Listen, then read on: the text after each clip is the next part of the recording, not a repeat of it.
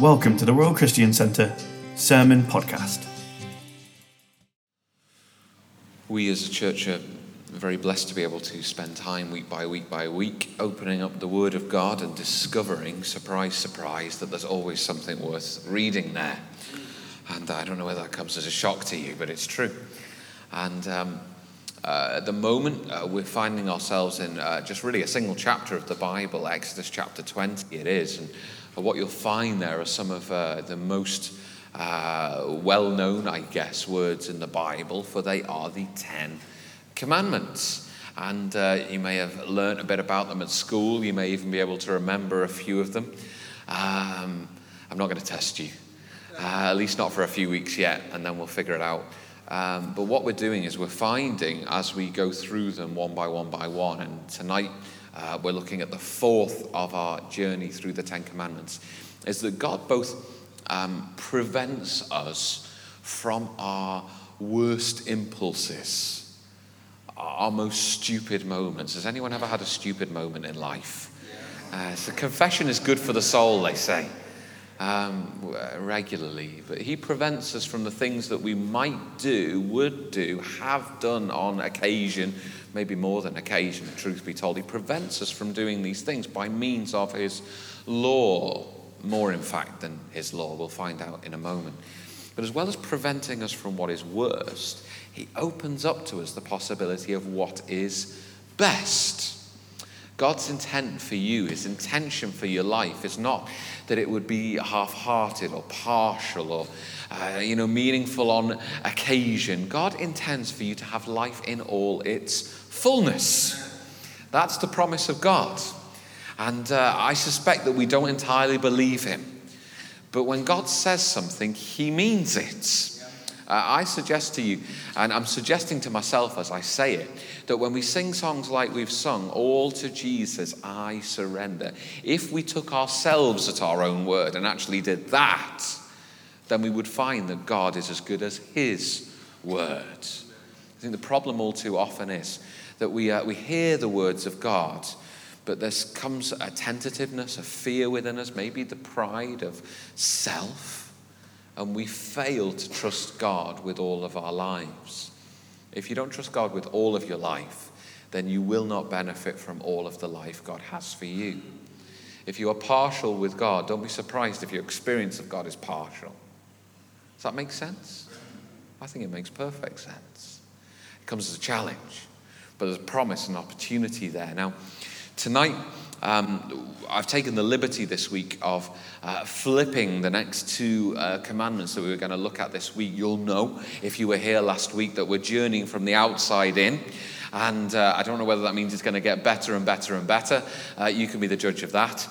Don't tell me if it gets worse and worse and worse. But the purpose of journeying in this direction is much like a solar system, as it was laid out to me on one occasion. We are journeying in towards the sun. In this instance, we're journeying into Jesus Christ, the very Son of God, and we are journeying into his brilliance and his glory, the glory of God, the glory of the one and only, the Bible says, full of grace and truth. Wow.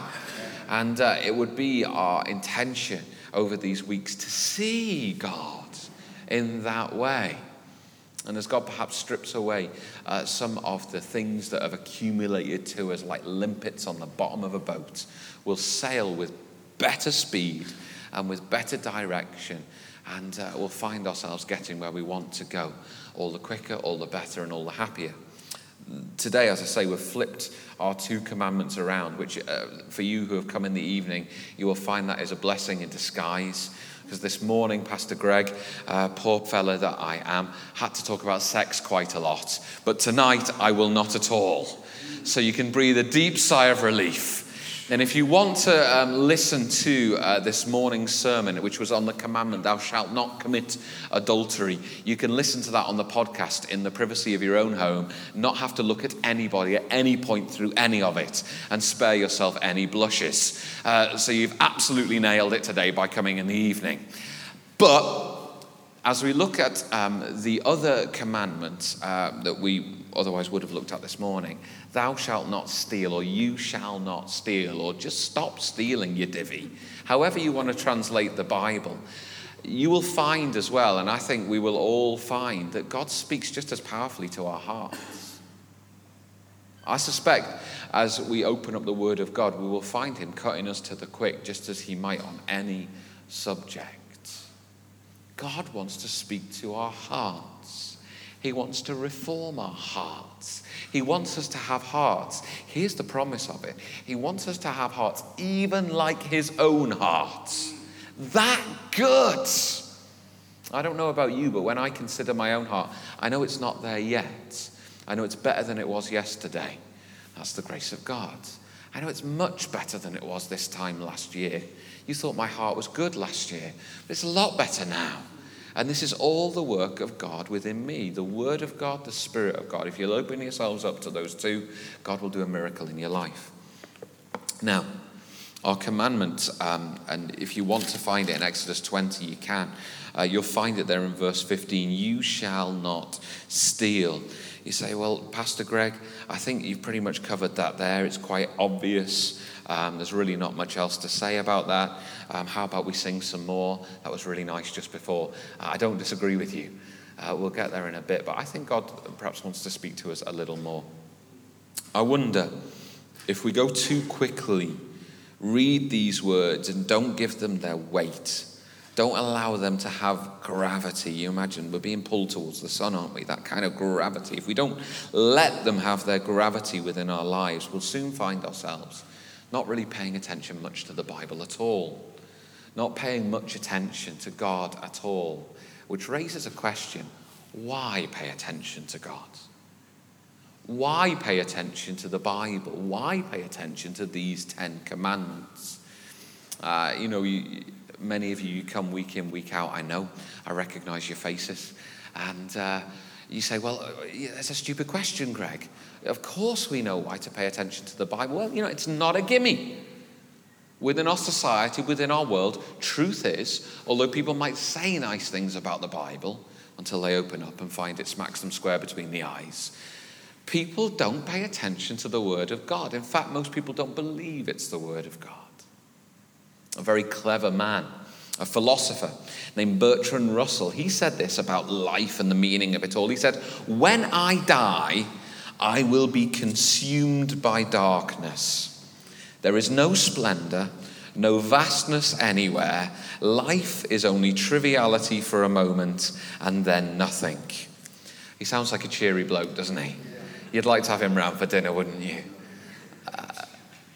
His viewpoint, his worldview was that there was no point in paying attention to anything or anybody anywhere because nothing had meaning, least perhaps of all the Bible. But when he, on another occasion, was challenged about the idea, the essence of Christianity, he was known to say, I wish I could believe. I wish I could believe. We've talked often recently, haven't we, about the restlessness of the human heart. It's not by accident, it's by design. Our hearts are made to find their rest in God. And when we feel that, when we sense that, it's worthwhile listening to what God has to say about coming close to him, knowing his love, being transformed by his grace, living with him now and forever. We feel the inadequacy of a worldview without God in so many different ways. But with reference to this commandment, we might feel it in 101 ways. When I read, as I was preparing for this evening, about the corruption in world economies, which cost, would you believe, 5% of global GDP is lost to corruption. You might say, well, I think it's a bit more actually, Pastor. I don't know. But that's by one estimate. 5% just gone. People working hard, but then it frittered away with corrupt practices. Cybercrime, a new version of thieving, costing $1 trillion every single year. I don't even know how many noughts that is after a one. Does anybody? You can't even imagine such numbers, can you? $1 trillion taken off people just like you and me every single year. Economic crime as a category costs in the UK alone £73 billion. It's a staggering number in itself, isn't it? And that's setting aside all the sorry stories of elderly people conned and tricked. We read them in our newspapers most weeks, don't we? Of vulnerable people in our society having what is theirs rightly stolen from them. We hear of violence used to snatch people's belongings, but worse still, leave fear in its place, and folks who feel afraid to walk down the street for worry of having things taken from them. When we read of such a world, I don't know about you, but within me comes a longing for a better world. A better world, in fact, I think this commandment speaks into. You shall not steal is not just a good idea. It's a window that opens into a better world. Because it's true that there is a world where people steal. But it's true also that there could be a world where people don't. I remember as a kid on a holiday, and I forget where it was, somewhere in the UK, and it was one of these caravan holidays that we went on as kids. Normally, in the best bits of the British weather, February, or October, and you'd be guaranteed sunshine, obviously, at such times of the year. But we would go places in our lovely caravan where we could entertain ourselves with various sights and sounds and hopefully not too many smells, but we would entertain ourselves around the country with such things. And I remember on one occasion, we went to one of these National Trust properties, and we went around it and had a look at all the nice things. And you're pitying me now as a child, aren't you, that I had to go and do these things. But there we went, and we went around these things. And as a kid, I liked to collect things. Did anybody have any collections when they were younger? Do anybody have any collections now? Yeah, a few people. You like to collect things. I love to collect things. I collected all sorts of things. For a while, I collected these die-cast models of Formula One cars. They were amazing. I absolutely loved them. This is a glimpse into what makes me the person that I am. It's not a happy place, but you love me nonetheless. And for an awful long time, I used to collect key rings. Those little key fobs. And I would collect them from various places with different kind of things of meaning on them. There's probably sacks of them in my parents' loft. Probably, the house is probably due to fall down, the amount that there were in there. And for a little while as well, I used to collect books and boxes of matches. Do you remember this? When... It's sad to say, it's probably when people smoked a lot more. But you don't really see them around anymore, do you? But you used to get them everywhere. Restaurants would have them, wouldn't they, on the table with a little description of that place. And you would go somewhere that was, some site or, some kind of point of interest. And there'd always be like a book or a box of matches that you could collect. And I collected them as well. I had no idea about the fire hazards as a child. But I had dozens and dozens of these. And I remember coming through this National Trust property. And of course, when you get to the end of the National Trust property, you don't just get to go straight out and play in the gardens. You have to go through the gift shop because they know what they're doing, don't they? And they know they're going to make some money this way. And we wandered through the gift shop and I saw a great big pile, I think it was a castle, if I remember rightly, of these box of matches with a picture of a castle on. And if you're like a 6 or 7 year old lad, there isn't much that's better in the world than a castle. You might say if you're a 60 or a 70 year old man, there's not much better than a castle either. And you'd probably be right. And so I saw this box of matches and it grabbed my attention. I thought, I like castles. I like matches. I'm going to get one of them. And I picked it up and I put it in my pocket and off we went.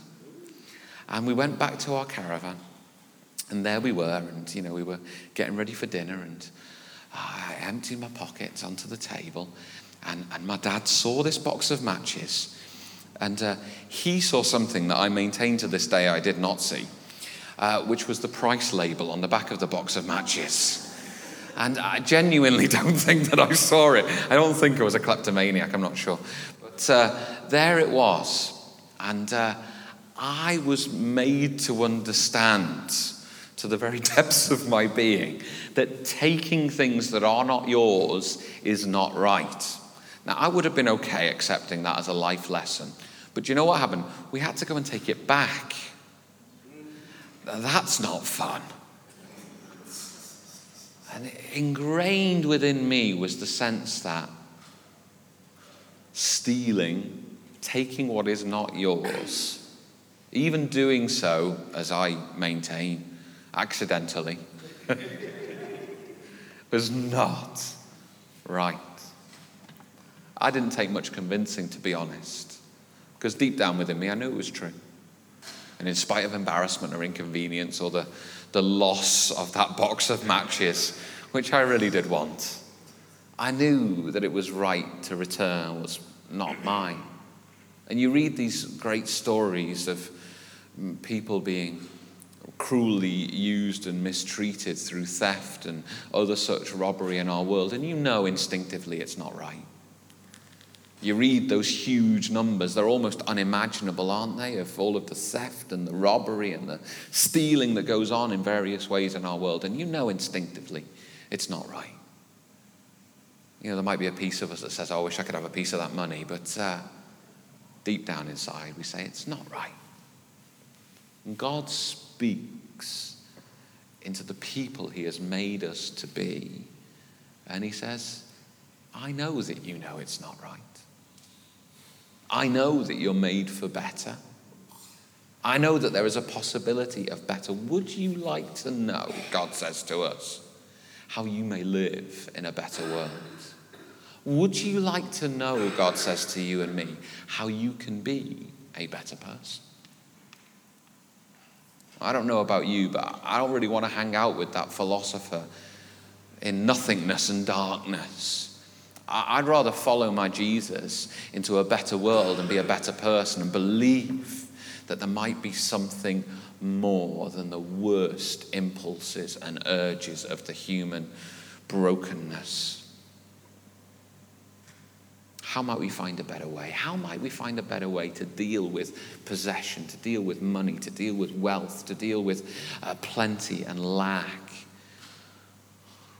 Humans have wrestled with this subject for all time, I guess. And I suppose on one end of the spectrum, the capitalist might say, well, everything will find its way and sort itself out in the end.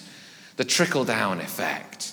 That if we just create enough wealth, then everyone will get a piece. But it doesn't seem to be working out, does it?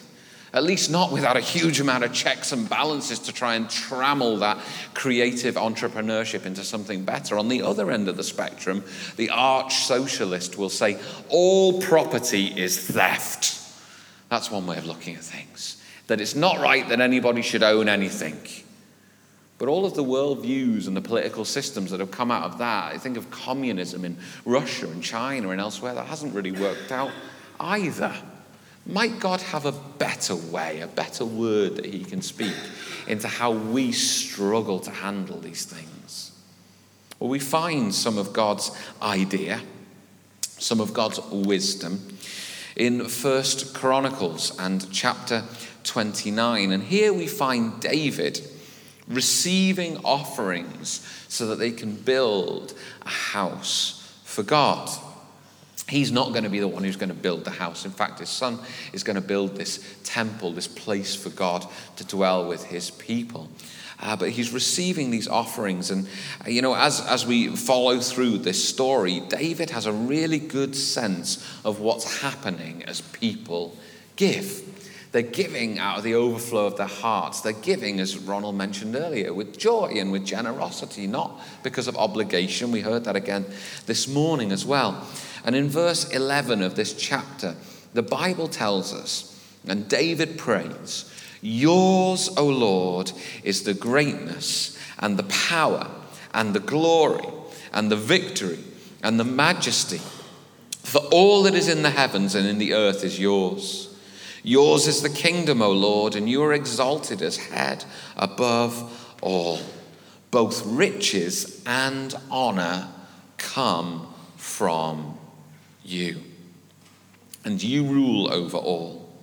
In your hand are power and might, and in your hand is to make great and to give strength to all. David was a warrior king, and he had achieved incredible things, but here he's recognizing everything I've done, it's really just the gift of God. It's from his hand. That's where it's come from. People are bringing incredibly generous gifts. They're wanting to offer something that is of worth. And David here is saying, that's amazing that you're doing so, because you're recognizing everything you have has come from God. What did it say? Both riches and honor come from you. There's nothing wrong with ownership. But what we ought to recognize is that God rightfully owns everything. Everything. There's nothing that you will see. There's nothing that you will savor. There's nothing that you will own. There's nothing that you will earn that is not already God's. And the Bible teaches us that this is the right way to view all possession. This is the right way to view all prosperity. This is the right way to view how we deal with what we have. It's God's first. We are simply stewards of what God has and what God chooses to bless us with. How are we supposed to take good care of what God gives to us? Well, God doesn't want to leave us in the dark. And as God opened out that commandment, you shall not steal, he gives us a lot more instruction. In Leviticus chapter 19, we find these words about how we're supposed to deal with what we have. When you reap the harvest of your land, you shall not reap your field right up to its edge. Neither shall you gather the gleanings after your harvest. The gleanings are all those little extra bits that didn't get scooped up in the first place. And you shall not strip your vineyard bare, neither shall you gather the fallen grapes of your vineyard. You shall leave them for the poor and for the sojourner, that is, people who are in your land but not of your land. I am the Lord your God. You shall not steal. You shall not deal falsely. You shall not lie to one another. You shall not swear by my name falsely and so profane the name of your God. I am the Lord. You shall not oppress your neighbor or rob him. The wages of a hired worker shall not remain with you all night until the morning. I don't know whether they're earning interest or something. Yeah. You shall not curse the deaf or put a stumbling block before the blind, but you shall fear your God. I am the Lord. You shall do no injustice in court. You shall not be partial to the poor or defer to the great, but in righteousness shall you judge your neighbor. You shall not go around as a slanderer among your people, and you shall not stand up against the life of your neighbor. I am the Lord. You shall not hate your brother in your heart, but you shall reason frankly with your neighbor, lest you incur sin because of him. You shall not take vengeance or bear a grudge against the sons of your own people, but you shall love your neighbor as yourself. I am the Lord. Are you getting the sense? Justice, a right way of dealing with all that we have and all that we are, flows from God himself. You want to be right with God? Be right with your neighbor. You want to be right with God? Well, be right with one another. You want to be right with God? Be right with your employees, or be right with your boss. You want to be right with God? Well, stop cheating, stop stealing, stop double dealing, or speaking with a split tongue. God speaks powerfully into our worst urges. And with regard to possessions, God is asking us to steward, to curate them well. This time of the year, it's conker season, isn't it? Does anybody like conker season? Oh, you're a grumpy and miserable lot. Honestly. Do you know what I'm talking about when I talk about conker season? For those of you who perhaps haven't grown up in the UK, this is a special moment for you now. You can thank me later. What happens in the United Kingdom is from the horse chestnut tree, is that right? Are these wondrously spiky little balls of wonder. Don't grab them, you will regret it. But at a certain time of the year, they will fall from the tree because they are ripe.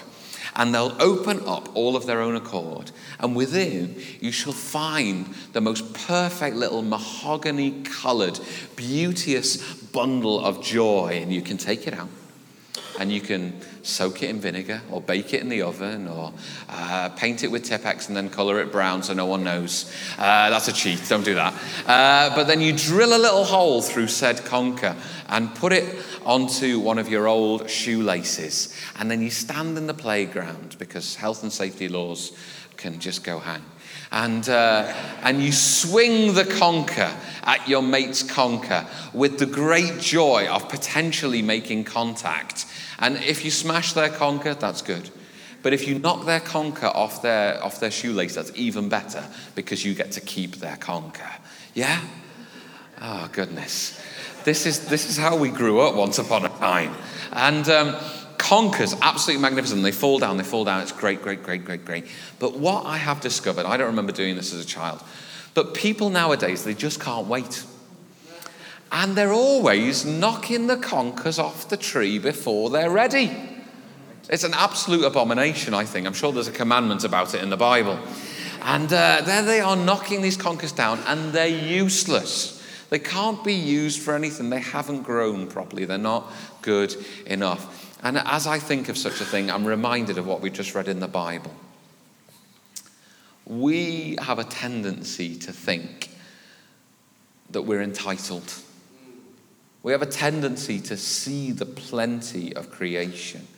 We have a tendency, should we find ourselves in personal times of plenty, to think, it's mine. It's mine. We can't wait. We can't leave. We can't share.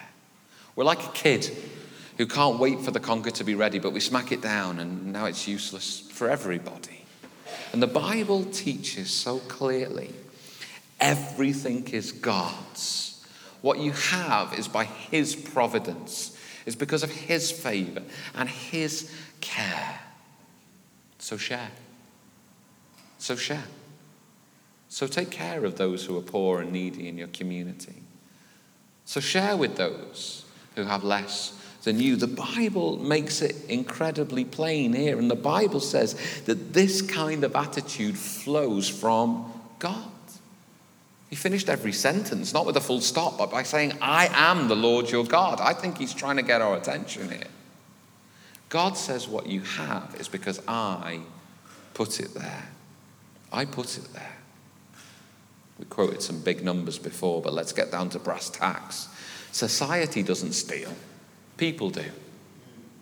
And people create the kind of society that is unjust, the kind of society that steals from some to give to those who really don't need any more. Ephesians 4 and verse 28 says, let the thief no longer steal, but rather let him labor, work, doing honest work with his own hands, so that he may have something to share with anyone in need. The Bible here is making plain there's only 3 ways to get stuff in life. Either you work for it, or somebody gives it to you out of the goodness of their heart, or you nick it.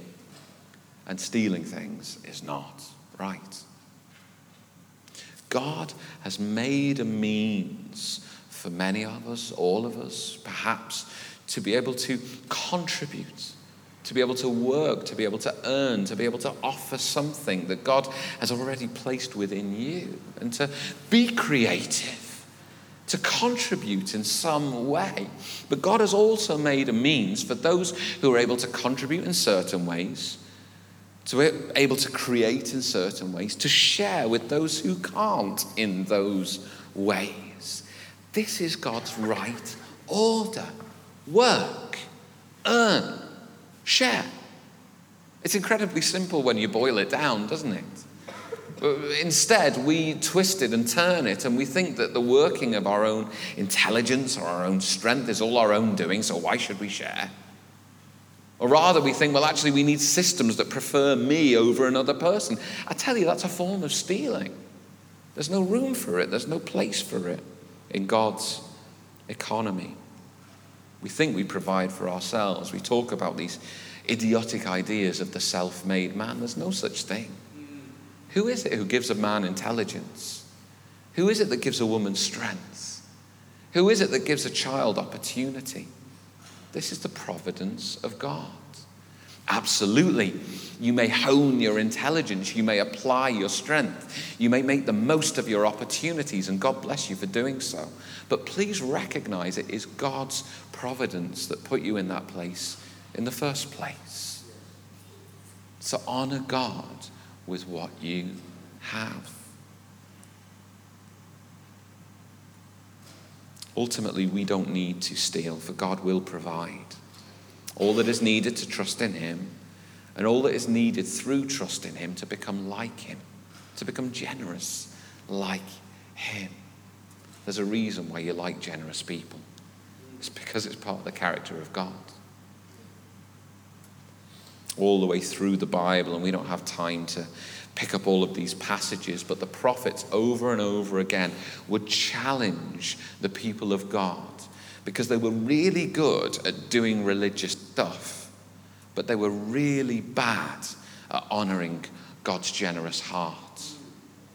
In the book of Isaiah, for instance, we find God completely dismissing all of their religious observance, the complicated routines and ceremonies that they would have in order to try and impress God. And he said to them, actually, come on, learn to do right. Seek justice. Defend the oppressed. Take up the cause of the fatherless. Plead the case of the widow. And God speaks into a world that is broken. He speaks to hearts that once were broken. And he says, come on, I'm healing you. Why do you think? So that you may bring healing to others. I'm providing for you. Why do you think this is? So that you can share that provision with another. Learn to do right. The commandment comes and it speaks to us because it's not just what we do that might offend God. It's not just if you should steal. I guess it's fairly unlikely that we would find ourselves stealing. Although sometimes we can bend the rules, I think. I don't think it's that uncommon for people to wander out with a ream of paper from the office saying, well, they don't pay me enough, I've earned this. You do hear about staples and paper clips and pens going missing all the time. Heck, people even nick the hot chocolate out of our welcome mugs. It's disgraceful. I don't know what to do. It's so easy to bend the rules. We talk about white lies, don't we? I don't know whether we talk about white stealing as well. I'm not sure, but just nicking a little. It doesn't really. Maybe it doesn't. But it's not just acts of stealing that are offensive to God. It's not just what we do that may offend God. It's what we don't do. It's the fact that we hear the thou shalt nots and we pat ourselves on the back because we're not as bad as other people. But we don't hear the thou shall that is written into this just as strongly. That God calls us to be people, not just of his blessing, but people who are a blessing. God wants us to join with him in generosity. He wants you to be right, but he wants you to do what is right as well. When we come to Jesus and when we see how ultimately right he is, we realize it's a greater call than we can bear. The prophetic challenges that we might find in the Bible, they're purer than our broken hearts can meet, even though God is healing us. Again, we need Jesus. We came to this point this morning as we considered our hearts, and tonight you've got to do so again. You need Jesus. I need Jesus. We need God to be better than us and to make us better than our fallen selves. A preacher named John Stott once said, God is a God of both justice and justification. That means that God is ultimately right, but if you'll humble yourself before him, he can make you right too. What a promise. What a possibility. All of that grasping sense of accumulation that sometimes infects our hearts. All of that pride in what we think we've done, what we've made, what we've accumulated, all these things that come and plague us and stop us from being generous and tempt us into this pattern, into this heart of theft. God, who has no heart like that, can change our hearts just the same. We're changed in order to bring change. Our perspective comes like God's perspective. In a world where people say charity begins at home, the Christian says the home is the place where we can do charity to all. It says that our neighbour is worth what we have. It says that anybody, whether they be like us, whether they look like us, whether they speak like us, are worth just as much as we are. And there is no place for taking from them. Rather, there is every place for giving to them. We're called to be countercultural, to counter our culture with stewardship instead of stealing, with generosity instead of greed, with trust in God against the false idea of trusting ourselves. I wonder this evening, perhaps like me, with my matches, you need to return what isn't yours. Maybe that's the word of God to you this evening. It's not easy, it's embarrassing. 6-year-old is embarrassed by such a small thing, but we're grown-ups now, we're getting on a bit. Maybe our need to make restoration is actually a great deal more embarrassing. Doesn't mean it's not right. Will you follow your God in making restoration? Perhaps you need to help somebody, heal them with their fear that has come about through loss, through theft, through having what is theirs taken from them. Maybe you can be the means of their wholeness. Maybe perhaps you can help those who are blighted by the systemic theft of our society, because don't fool yourself, our society does keep some people down and elevate others. Maybe you can help those who are kept down in our world, who are stolen from. Maybe not at the point of a gun, but in other ways. I read a story this week. I like a good story. And this story is about a man a long time ago, 800 years ago, 300 years before the Reformation even kicked off with Martin Luther. We're celebrating that this year, or at least I am. I don't know about you, but I'll be having a party. And 300 years before the Reformation really got going, there was a gentleman, I reckon you'll like his name because he was called Peter Waldo. That's a pretty fun name, I reckon. We think he was called Peter Waldo. We're not entirely sure. We don't know whether Peter was his real name, since it doesn't appear in any documents until 150 years after he died. I guess they didn't know his name, so they thought, let's just call him Peter. And we don't entirely know what his last name is, but we just call him Waldo. I guess somebody liked the sound of it. But we do know some incredibly important things about him. In 1170, Waldo was very wealthy, a very well-known merchant in the city of Lyon in France. He had a wife, 2 daughters, and lots of property. But something happened in his life. Something changed him.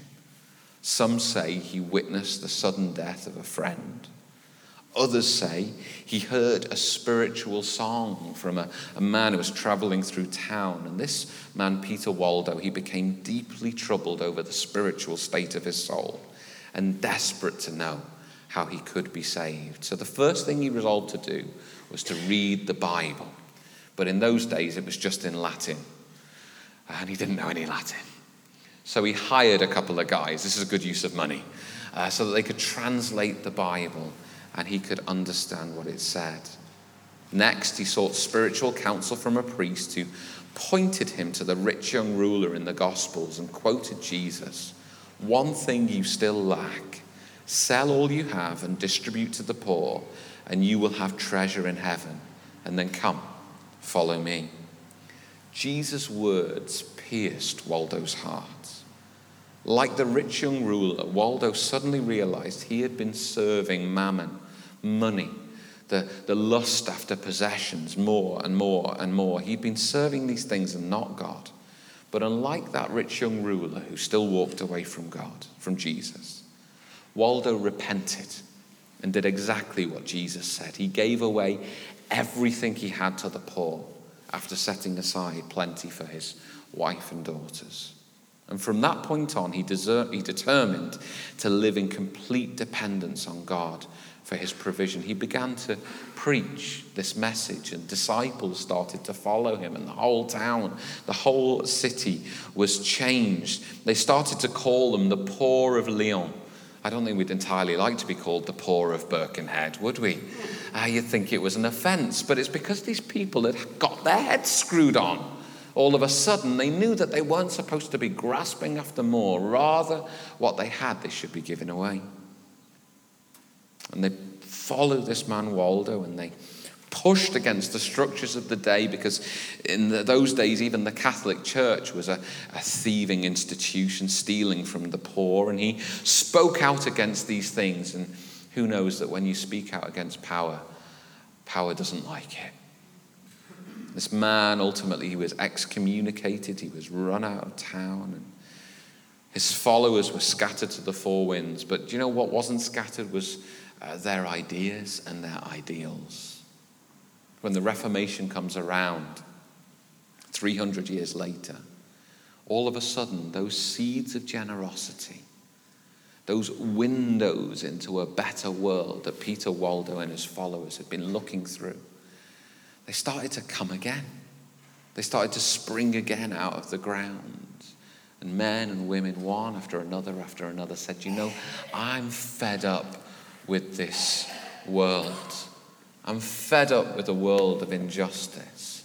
I'm fed up with thinking that my life is about getting ahead and accumulating more and at the expense of others 9 times out of 10. I'm fed up with thinking that I'm going to get what's coming to me. I'm going to get what's mine, and who cares about anybody else? They said, there is a better way.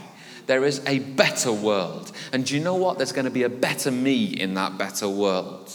I don't know how to get there in my own strength, but I know that if I trust in the strength of God, I can become that better me. And I desperately want to. You read the commandments. Thou shalt not steal.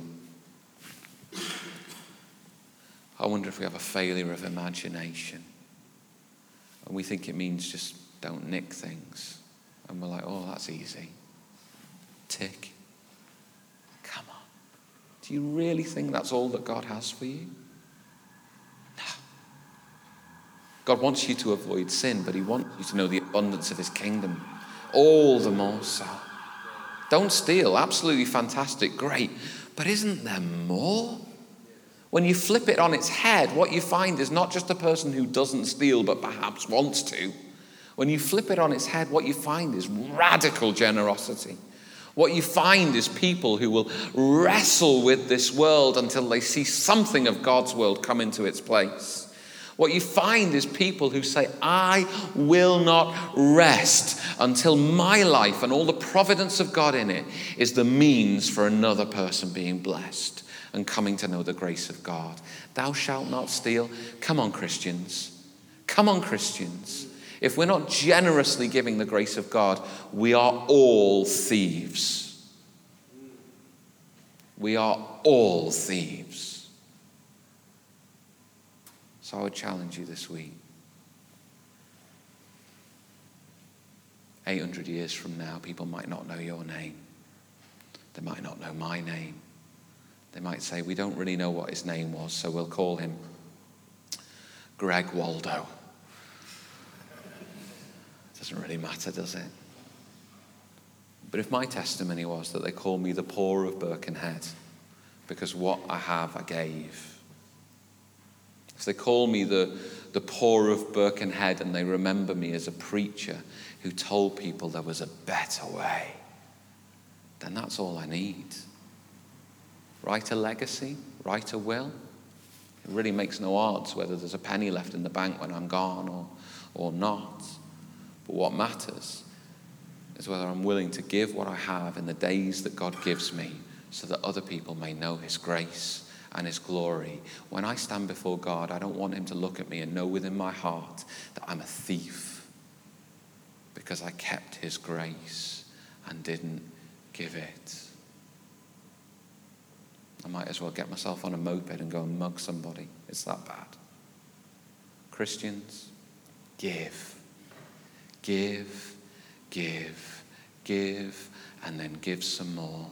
Give, give, give, give, give, and then give some more of the grace of God. And if you're completely spent by the time you go to be with your Maker, then you will have done it right. You will have done it right. That's what thou shalt not steal means. Would you pray with me?